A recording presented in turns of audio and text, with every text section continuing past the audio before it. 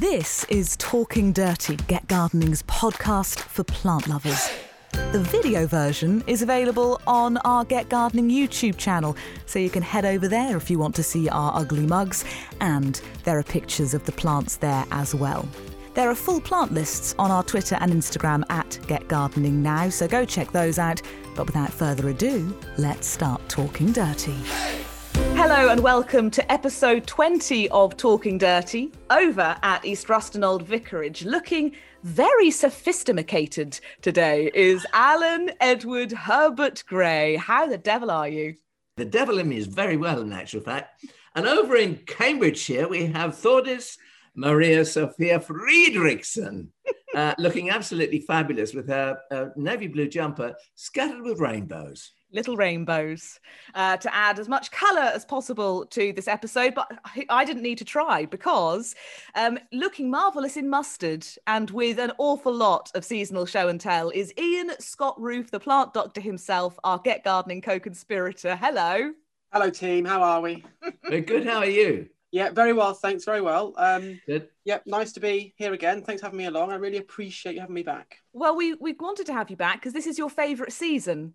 So we wanted to kind of celebrate that as much as possible. And true to it being your favourite season, look at all of this marvellous plant material that you've brought along for show and tell. Well, I brought some bits. Yeah, I wasn't sure if I was doing show and tell, but I did bring some bits anyway, just in case. So I have brought a few things that I think are really particularly nice for this time of year as well, because we are slowly reaching the end of autumn and we'll soon be into winter, of course. So there's a few things that are still performing quite nicely. But yeah, when you want me to do some show and tell, you let me know. No, right now. Bring it on. Oh, right I want to start getting into this wonderful vase of material you've brought. Ah, okay. Well, I brought some grasses. I bought a particular grass and it's lost a bit of its leaf, but it's a really lovely miscanthus. And it's a miscanthus called Goliath, and it's growing for me in my very poor soil at mum and dad's at about sort of 8 feet. And the reason I bought Goliath was not just for the height, it was because for these lovely seed heads, which are fantastic on all the miscanthus, but also, and I think I've still got some in here, is the amazing autumn colour. Its foliage is just wonderful. It turns fiery pinks and oranges, yellows, and all sorts of lovely, really hot colours in there. So you get this huge plant and it turns into this fiery inferno from now until it collapses to the ground in about a month's time. And it really is a fantastic thing, but yet alone for these seed heads, absolutely lovely. I love the miscanthus as a group of grasses, don't you? And I think it really is so versatile in terms of all its garden uses, from low hummocks to actual sort of seasonal hedging almost. I was just going to say there is a delightful little dumpling of a darling, which is dwarf, which I think is called Yakishima dwarf or something, isn't it? Yeah. Which is lovely, but lots of them have that lovely ability to fire up in the autumn, and they go what I would call sort of flamingo colours, kind of pinks with hints of orange in it, and going out to golds and yellows. But one thing you reminded me of, Ian, just by showing those miscanthus flowers, was the fact that I picked some and I brought them indoors and put them in a flower arrangement a few years ago now. And I walked into the room and there's all this sort of fluff everywhere, and I thought, oh my goodness, what on earth is this? Well, it was miscanthus casting her seeds around in every little piece of draft. And of course, what I suddenly realised is I should have sprayed her with hairspray to set the seed heads. That is a real top tip, actually, because I know Ian, in the past, when he's brought plant material in to talk about when we've done radio programmes, has then kindly let me take it home. And if you don't do that, you're right, you can find those grass seeds travelling around your house. Trying to make your home their home. You said that was about 8 foot tall. How broad is the clump? Well, it's been in at my folks' garden for about 10 years now, and it's no more than about 2.5 feet across at the ground. I've never split it, haven't done anything with it, and the soil is not too bad. But I think if Alan was growing it in particular, it'd probably get a lot bigger in all directions because his soil's much richer. But it's just a lovely grass. It really, really is. And I'm a big fan of them at this time of year in particular. And also from our podcast last week with Tamara, where Alan kind of threw his favour behind statuesque grasses and made it clear that little wispy grasses that look like wigs were not his favourite. An 8 foot tall miscanthus is definitely going to be in the appreciated box. Yeah, I think so. But it doesn't mean to say that I don't like some of the smaller grasses, because I think if they're used judiciously and in the right place. I mean, for instance, Festuca glauca and all the little blue sacks or whatever they're called. There's lovely little blue grasses. I think probably I've been put off them by them being used in municipal plantings a little bit.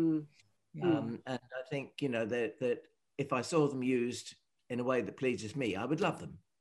But I think some of the pennisetums are quite nice, aren't they, Al? Some of the compact pennisetums you can get away with, things like Hamelin and Red Rooster and Black Beauty, which tend to keep really good form, don't they? Yeah, Little Bunny's another one. Yeah, there we are. Yeah. Well, I'm glad we got grasses in there. I always put my hand up and say I'm a big grass fan. What else have you got in your show and tell? Well, I've got something which is going to be putting on fantastic colour through the winter, and this is one that you may have had before on here, and Al knows it. It's a lovely cornus called Annie's Winter Orange, which is just, I think, one of the most loveliest of corners for the winter. But what it is doing now, and this is on a plant, well, 3 plants at my folks' place that I planted, which are about sort of 3 foot in all directions. It's going the most wonderful autumn colour.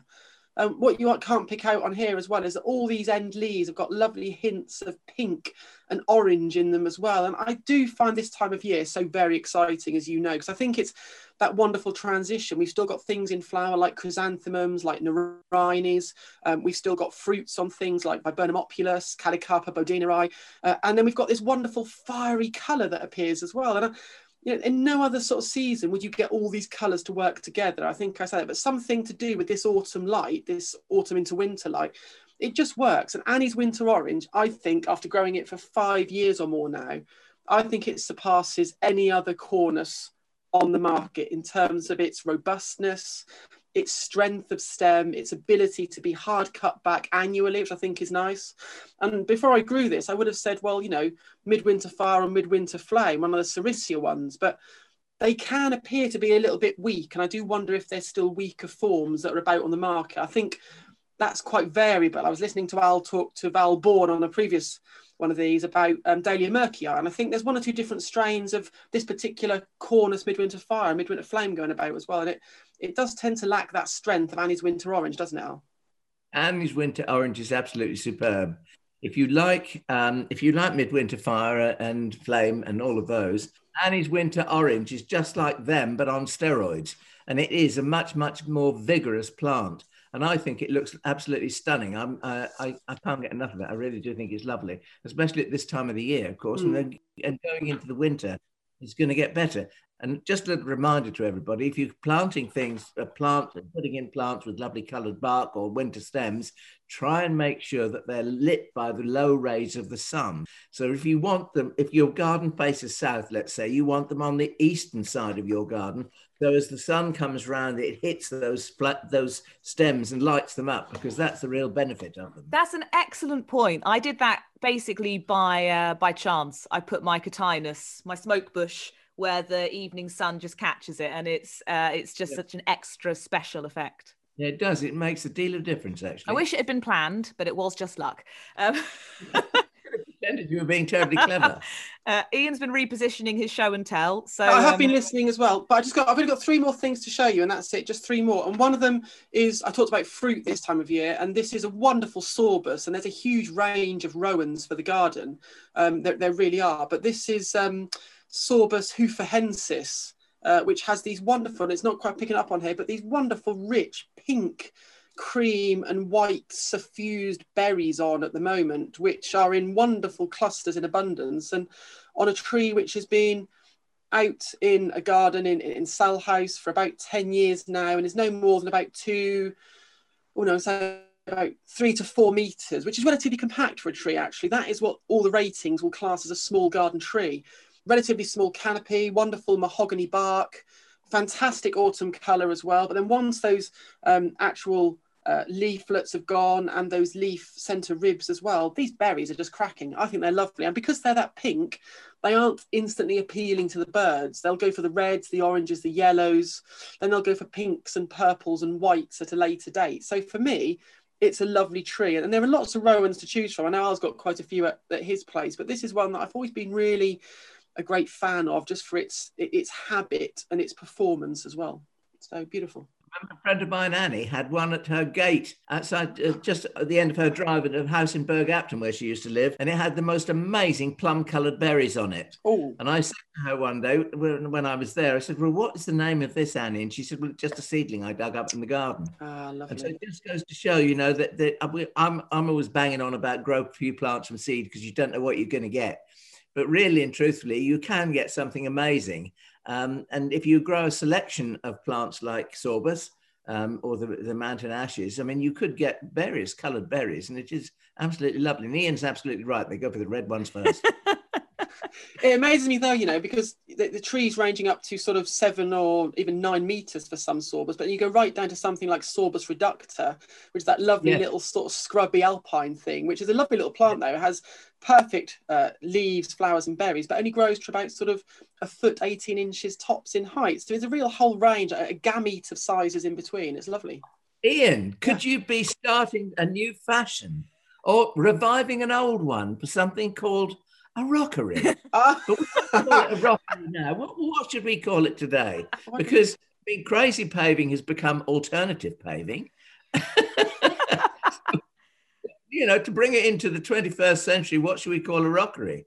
I don't know. They're like mini landscapes, aren't they? It's got to be something like that. If we had aquascaping for aquariums, can we have alpine scaping or something like that? Oh, yeah, very nice.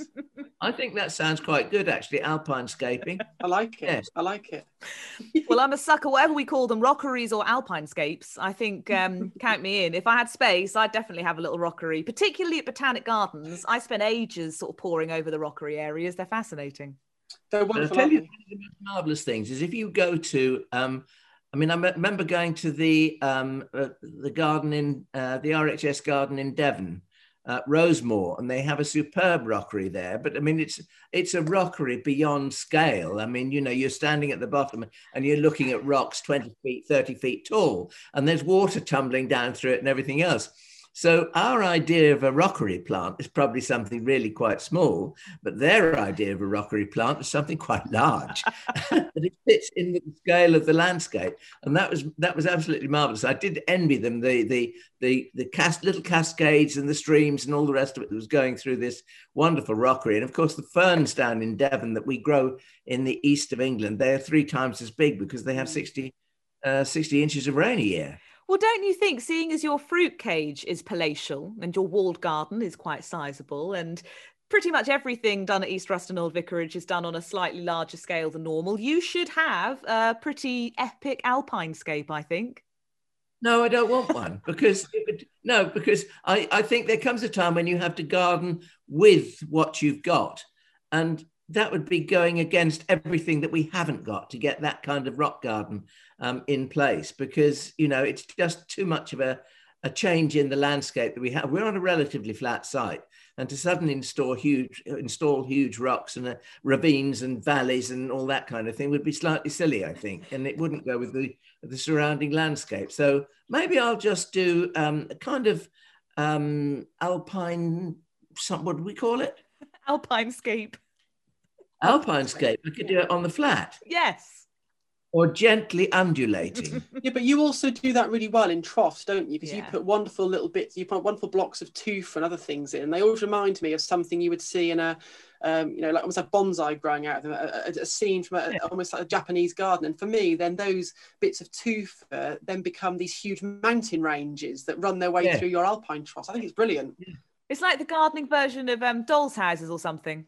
Yeah.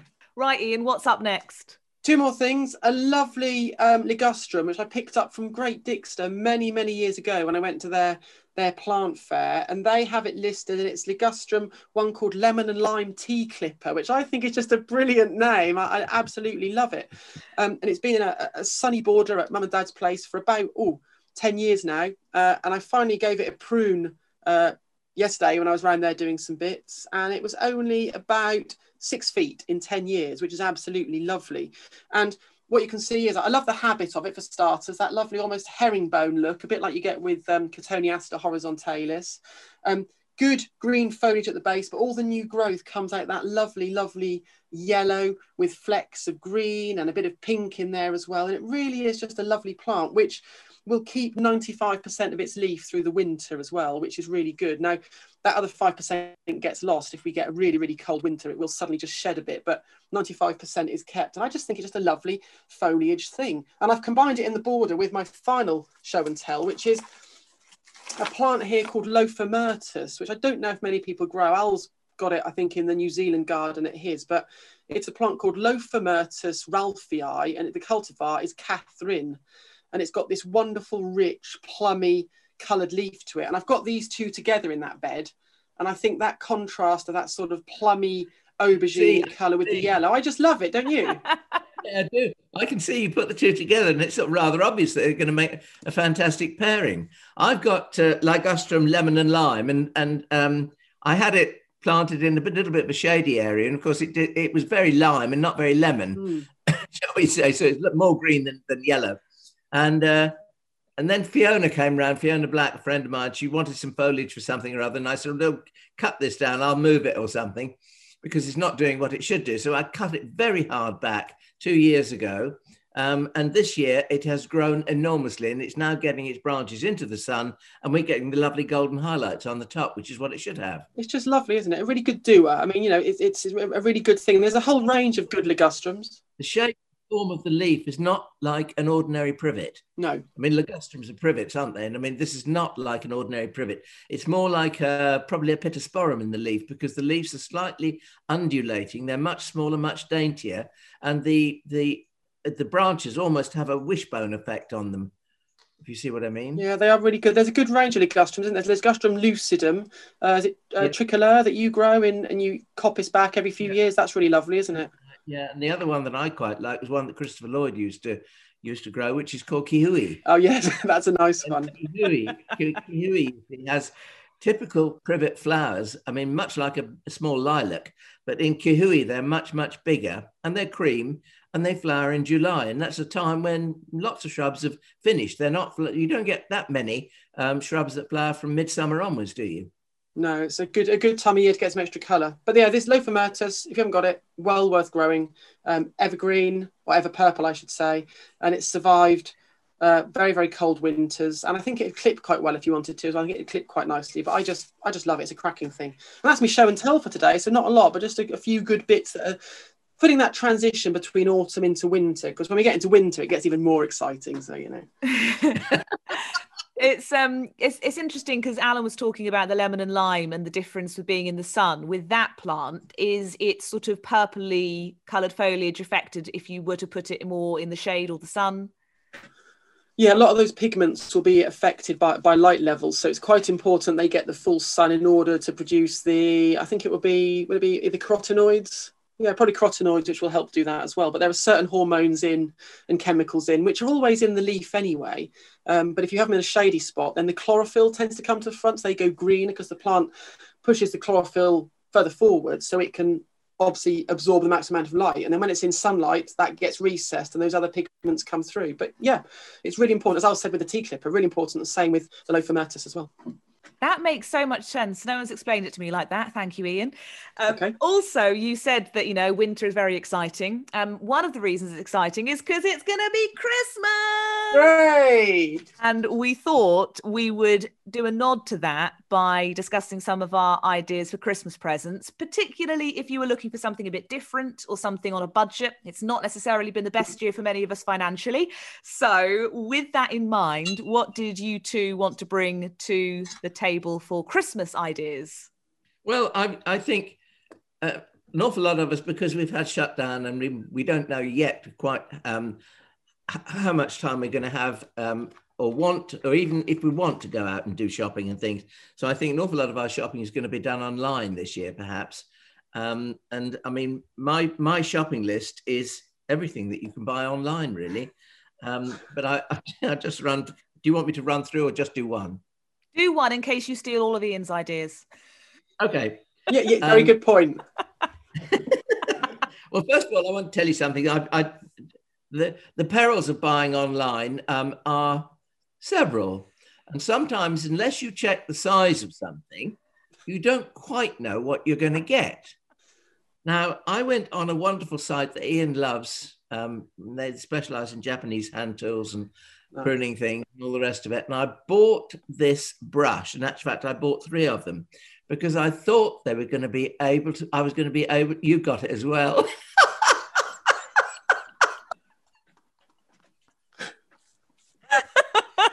I don't believe this. I thought I was going to be able to use this to brush the cinders in the hearth with, I thought that as well.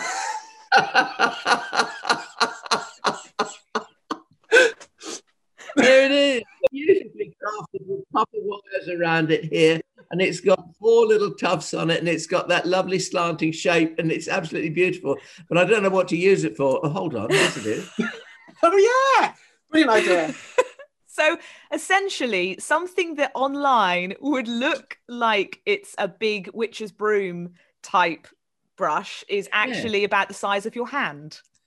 Well, I don't know what, I can't think what they do. Can you remember what the suggested use for this is? I think it was for cleaning down sort of pot rims and things and brushing down little hand tools and things afterwards. But yeah, I think it's quite a nice thing though, because it's made from Trachycarpus, isn't it?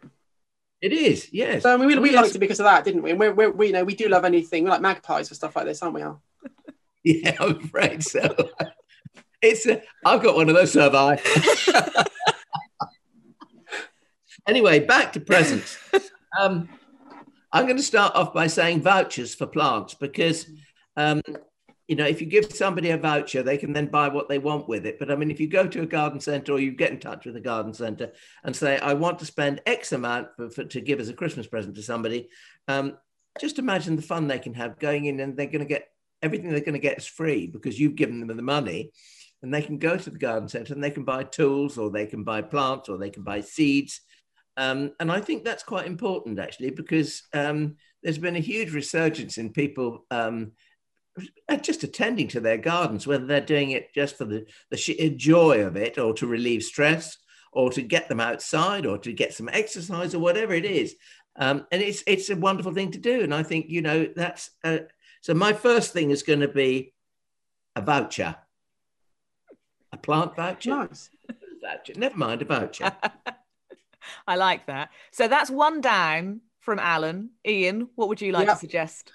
Well, I mean, this comes from the same company that we got the small brushes from, but this is something I invested in about four years ago, and it's a little thing called a Creen Mate, and it does come from Japan, and it's a sort of silicon resin mineral block which you put, camellia oil is really the best thing you should put on, but any sort of even 3-in-1 will work.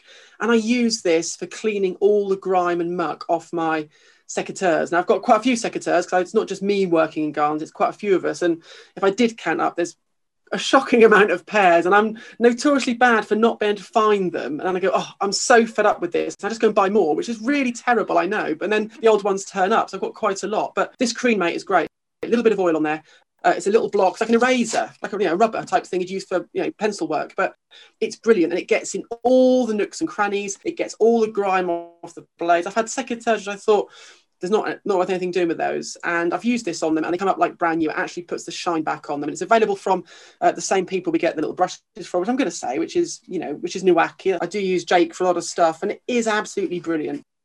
Really good, and I wouldn't be without it. The Creen Mate, a good investment for any gardener that's got nice secateurs, knives, shears, that sort of thing. Sorry, Creen, Crean. Oh, Creen, Crean. I thought it was Creen Mate. No, don't be silly. No. Really good though. Really good.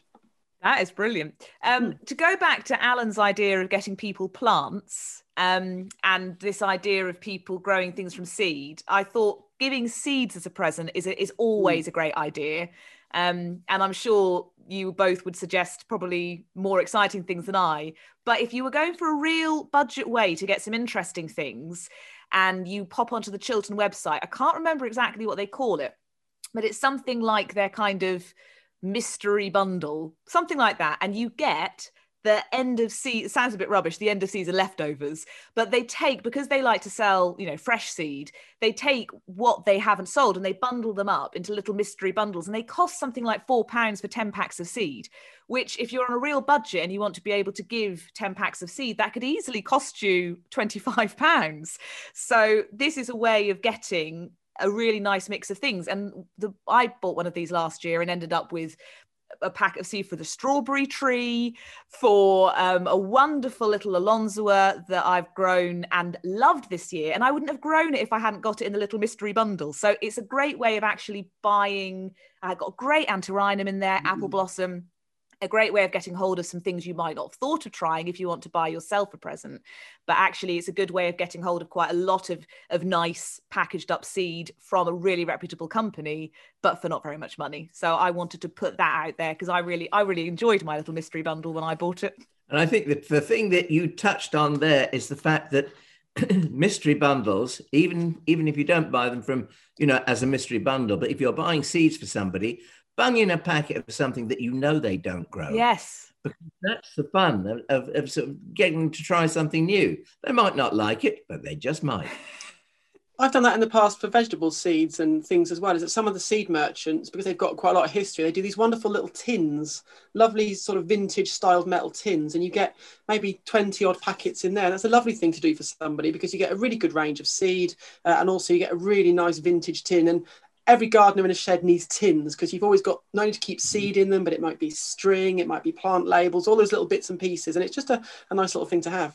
I tell you what, tins are ideal for keeping small things in that either go rusty or get damp or something like that. Because if you're in a greenhouse or the potting shed, the atmosphere, the air in there is invariably damp because it's got potting soil in it and it's got all the things, you know, that we have in there. But I mean, it's an ideal place for putting. I mean, I've got a machine, you've got one, Thordis, because I gave it to you, that does stapling. Well, you know, it stops the staples from going rusty and that sort of thing. And you can always lay your hands on them too.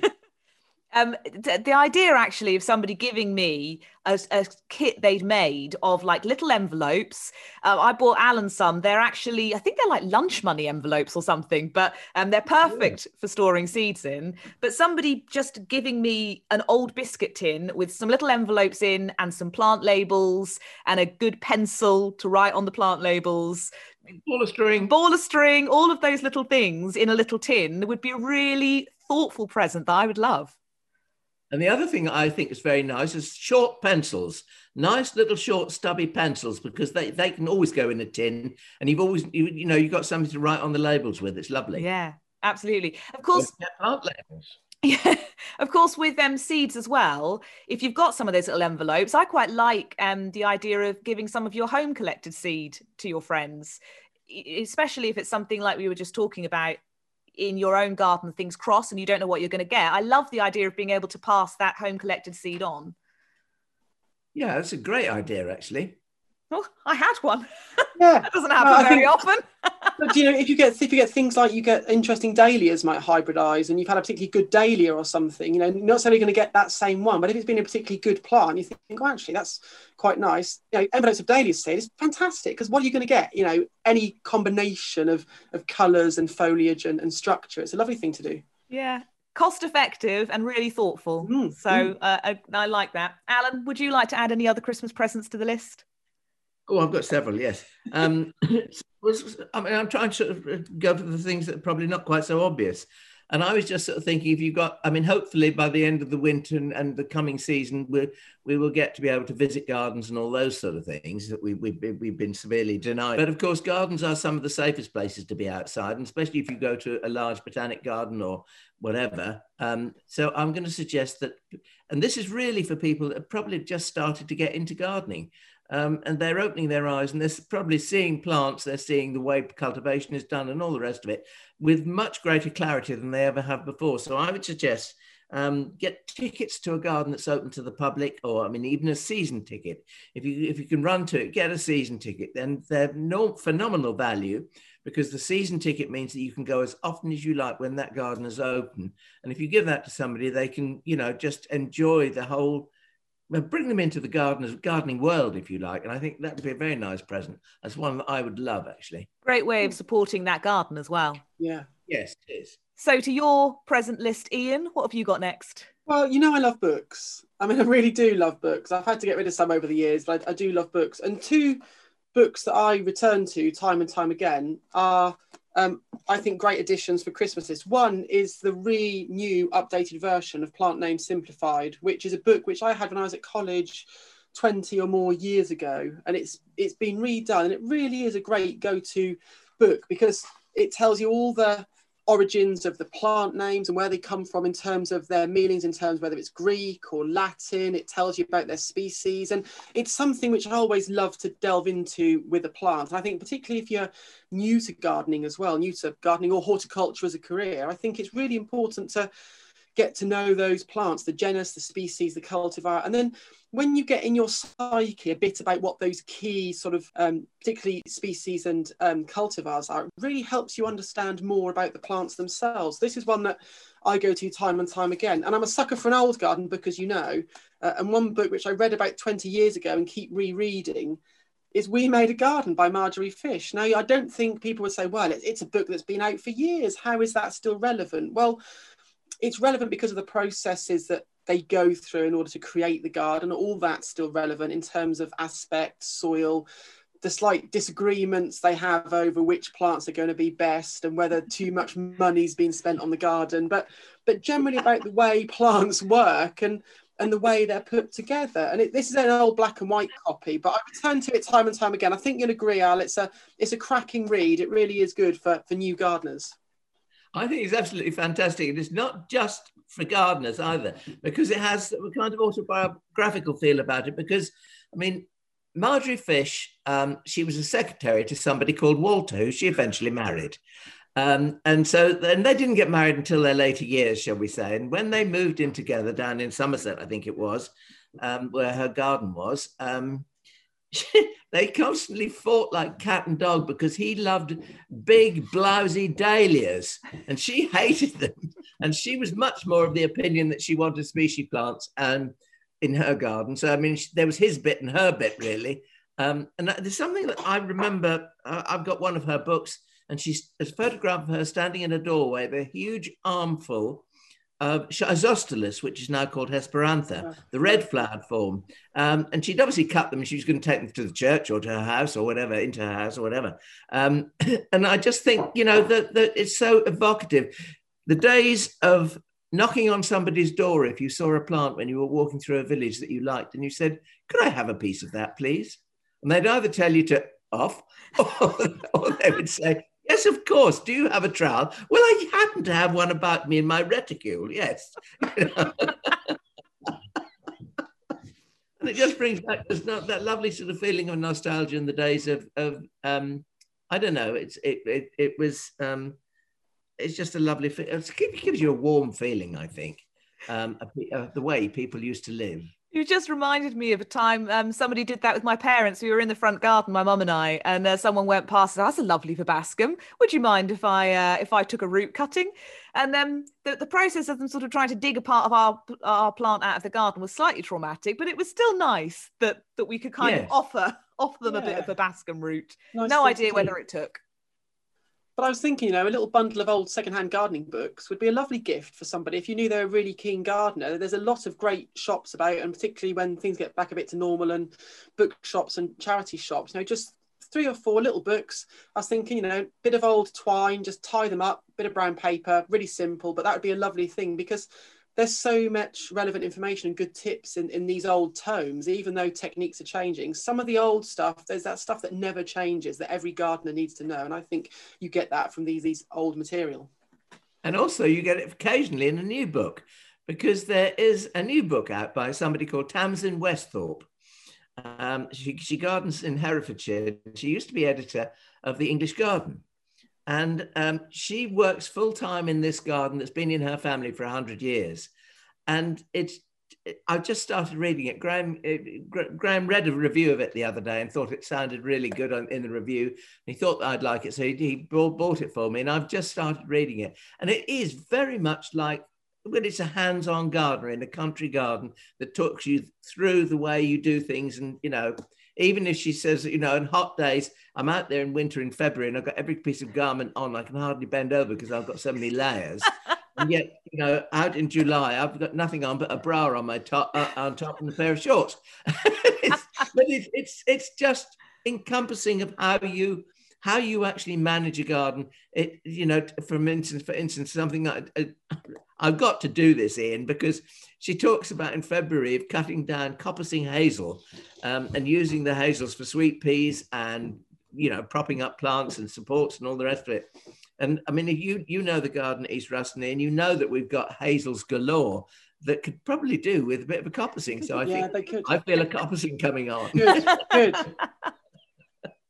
I think that's lovely. And I like any book that's sort of a gardener's year. If I could read a book by Fergus Garrett just writing about sort of weekly things they do at Great Dixter, or, you know, any of the large well-known gardens, I think that's a lovely thing, just to follow that gardening year through and never get bored of it, because although everything's cyclical and some things are the same, every garden is slightly different in the way they do things. Like at Allen's this time of year, we're lifting out exotics and, you know, tender bananas and tibercinas, and, you know, maybe another garden they might just be cutting back dahlias or starting to get the borders mulched. So every garden has their slightly different quirks, and I think that's really, really good.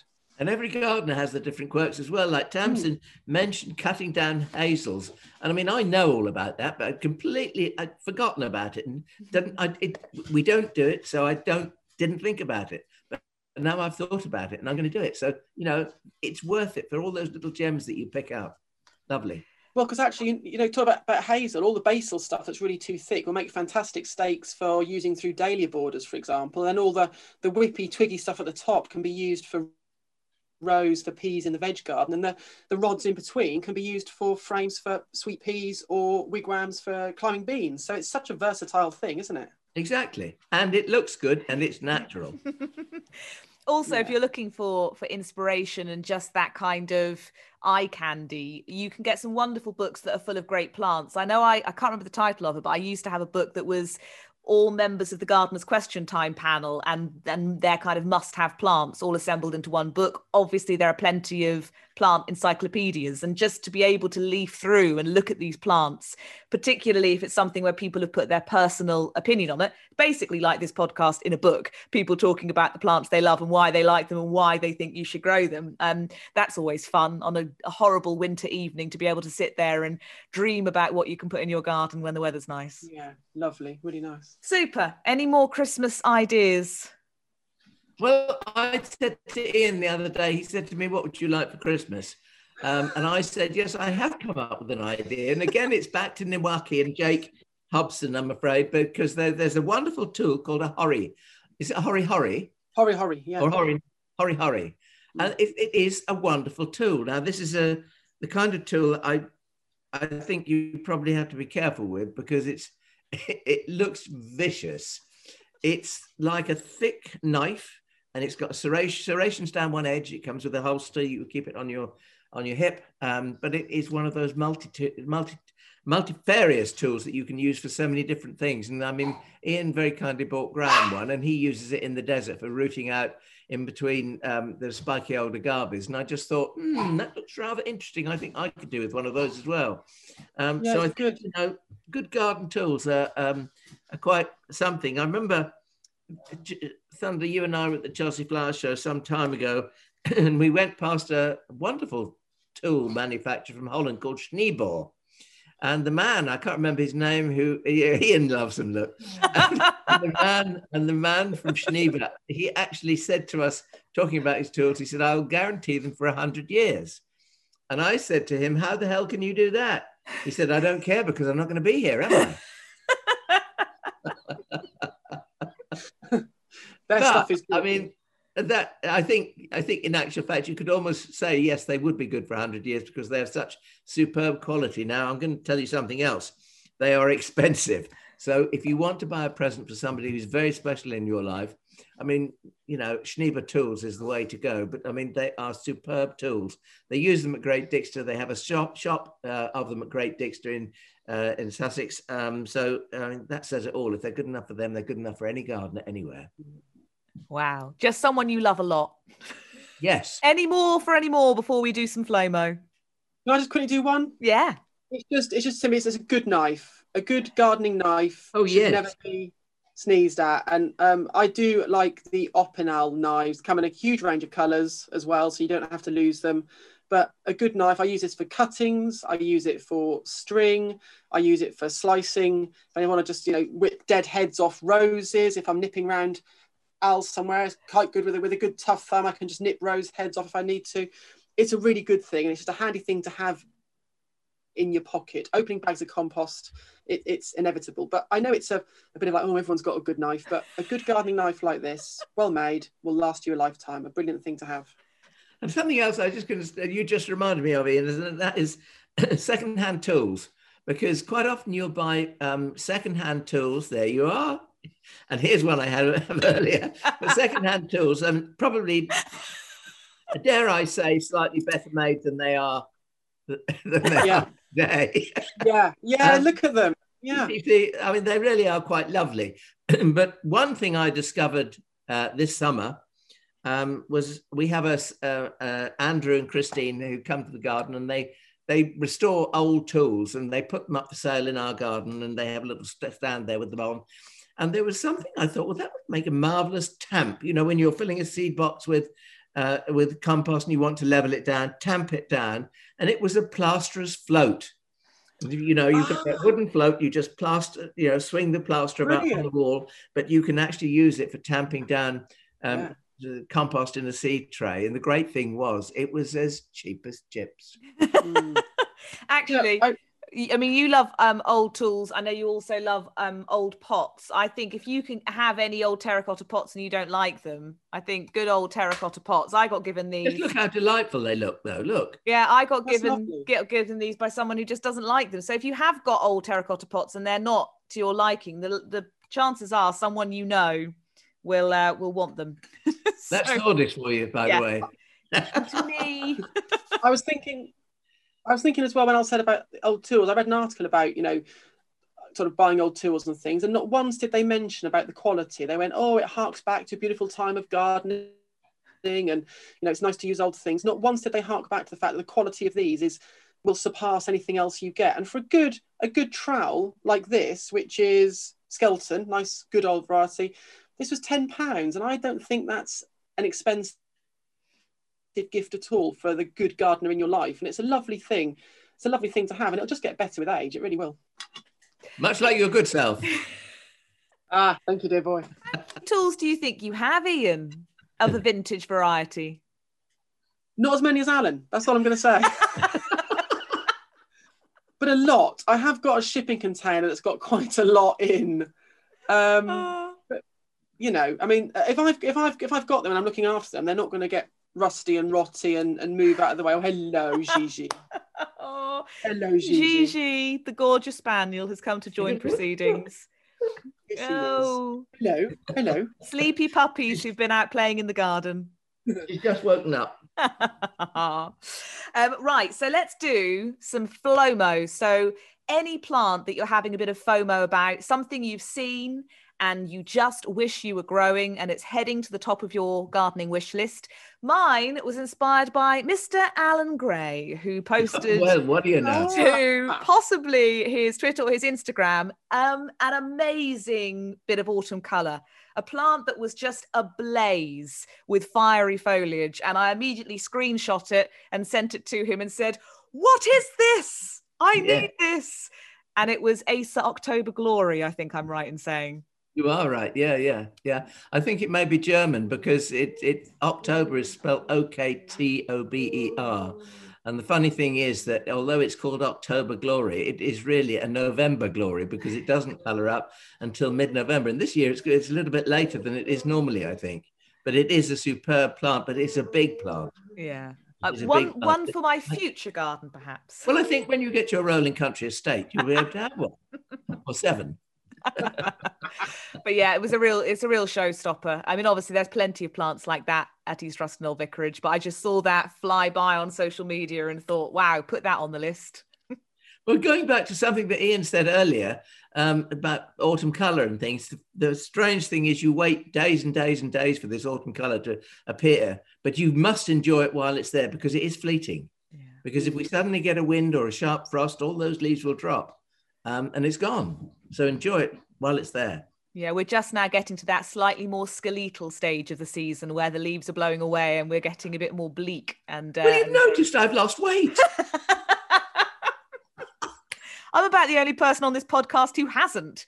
It's very annoying. Moving on, Ian, what's your FLOMO?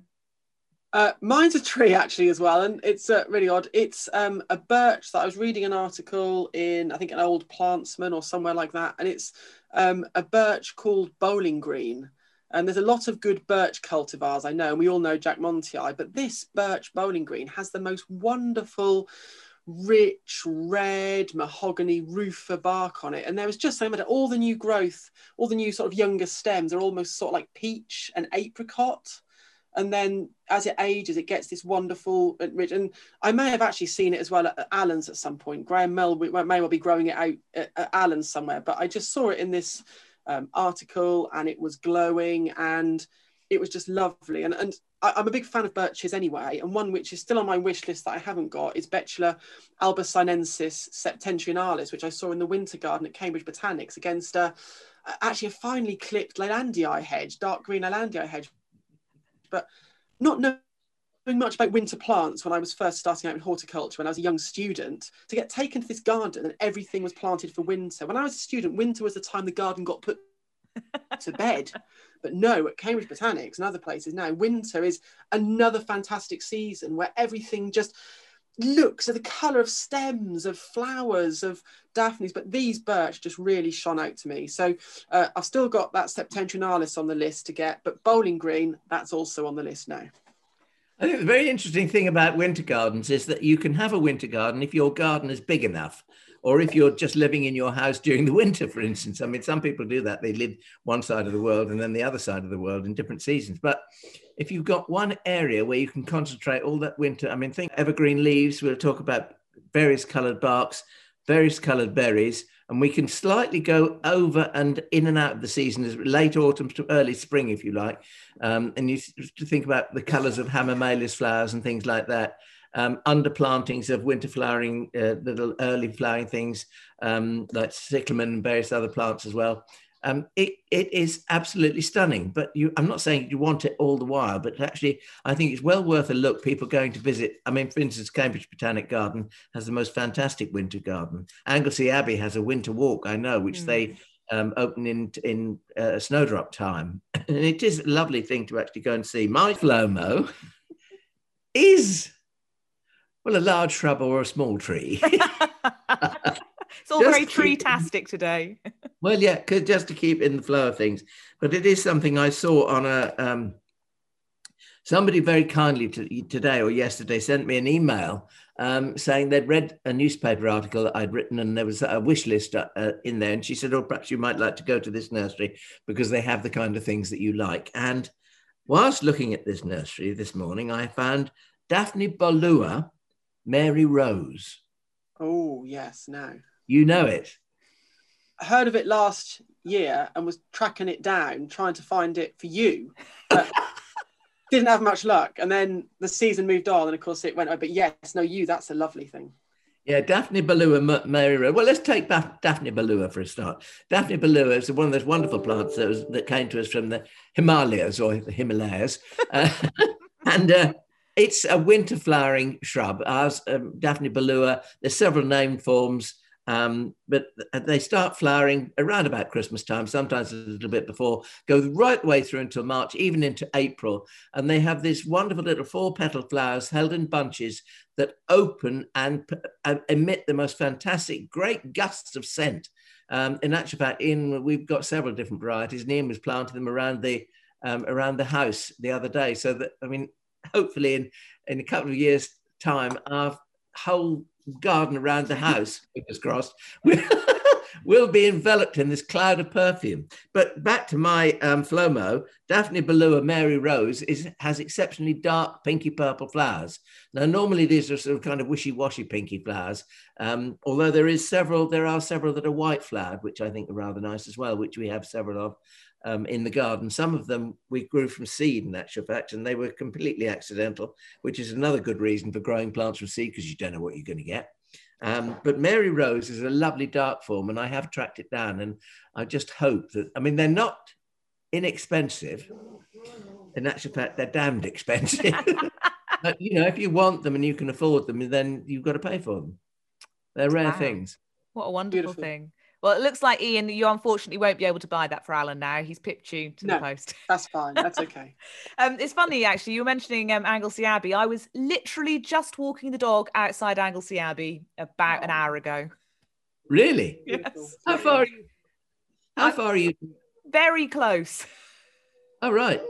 I had to drive there to walk the dog. So it's not outside my window, but it's, and it was very busy. I didn't get to go in because they are not dog friendly. That's worth knowing. If you want to take your dog will have to stay in the car. But it is wonderful. I've been there at winter time, and it's wonderful, as is the Botanics, as you mentioned, which is also not very far from me, the Cambridge University Botanic Garden. And also talking about winter interest, I seem to remember us recording a bit of a series on this a few years ago. So if people search the Get Gardening YouTube channel, I think we've got Barking Mad and Very, Very Nice, maybe.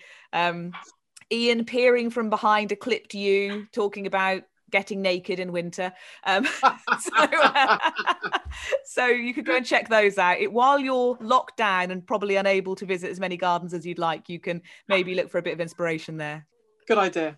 Lovely stuff. I think with all of that show and tell and Christmas presents and FLOMO, we have wound up this week's edition of the podcast. And I think the puppies are waking up, aren't they, Alan? Oh, they are, yes. Following her walk nearby Anglesey, my dog is completely sprawled out on the sofa. So she's out for the count for the rest of the night, I think. Thank you lovely fellas. Thanks, guys. Hey, Thordis here. Just to say thank you so much for listening to Talking Dirty. You are now officially our favourite person. If you really liked it, please do subscribe, because we'll be back for more plant-loving mayhem next week. And as you're our new favourite person, we don't want you to miss out. If you've got a question for Alan and the experts, you can email it to hello@getgardeningnow.co.uk. So happy gardening, and we'll see you, oh favourite person, next time.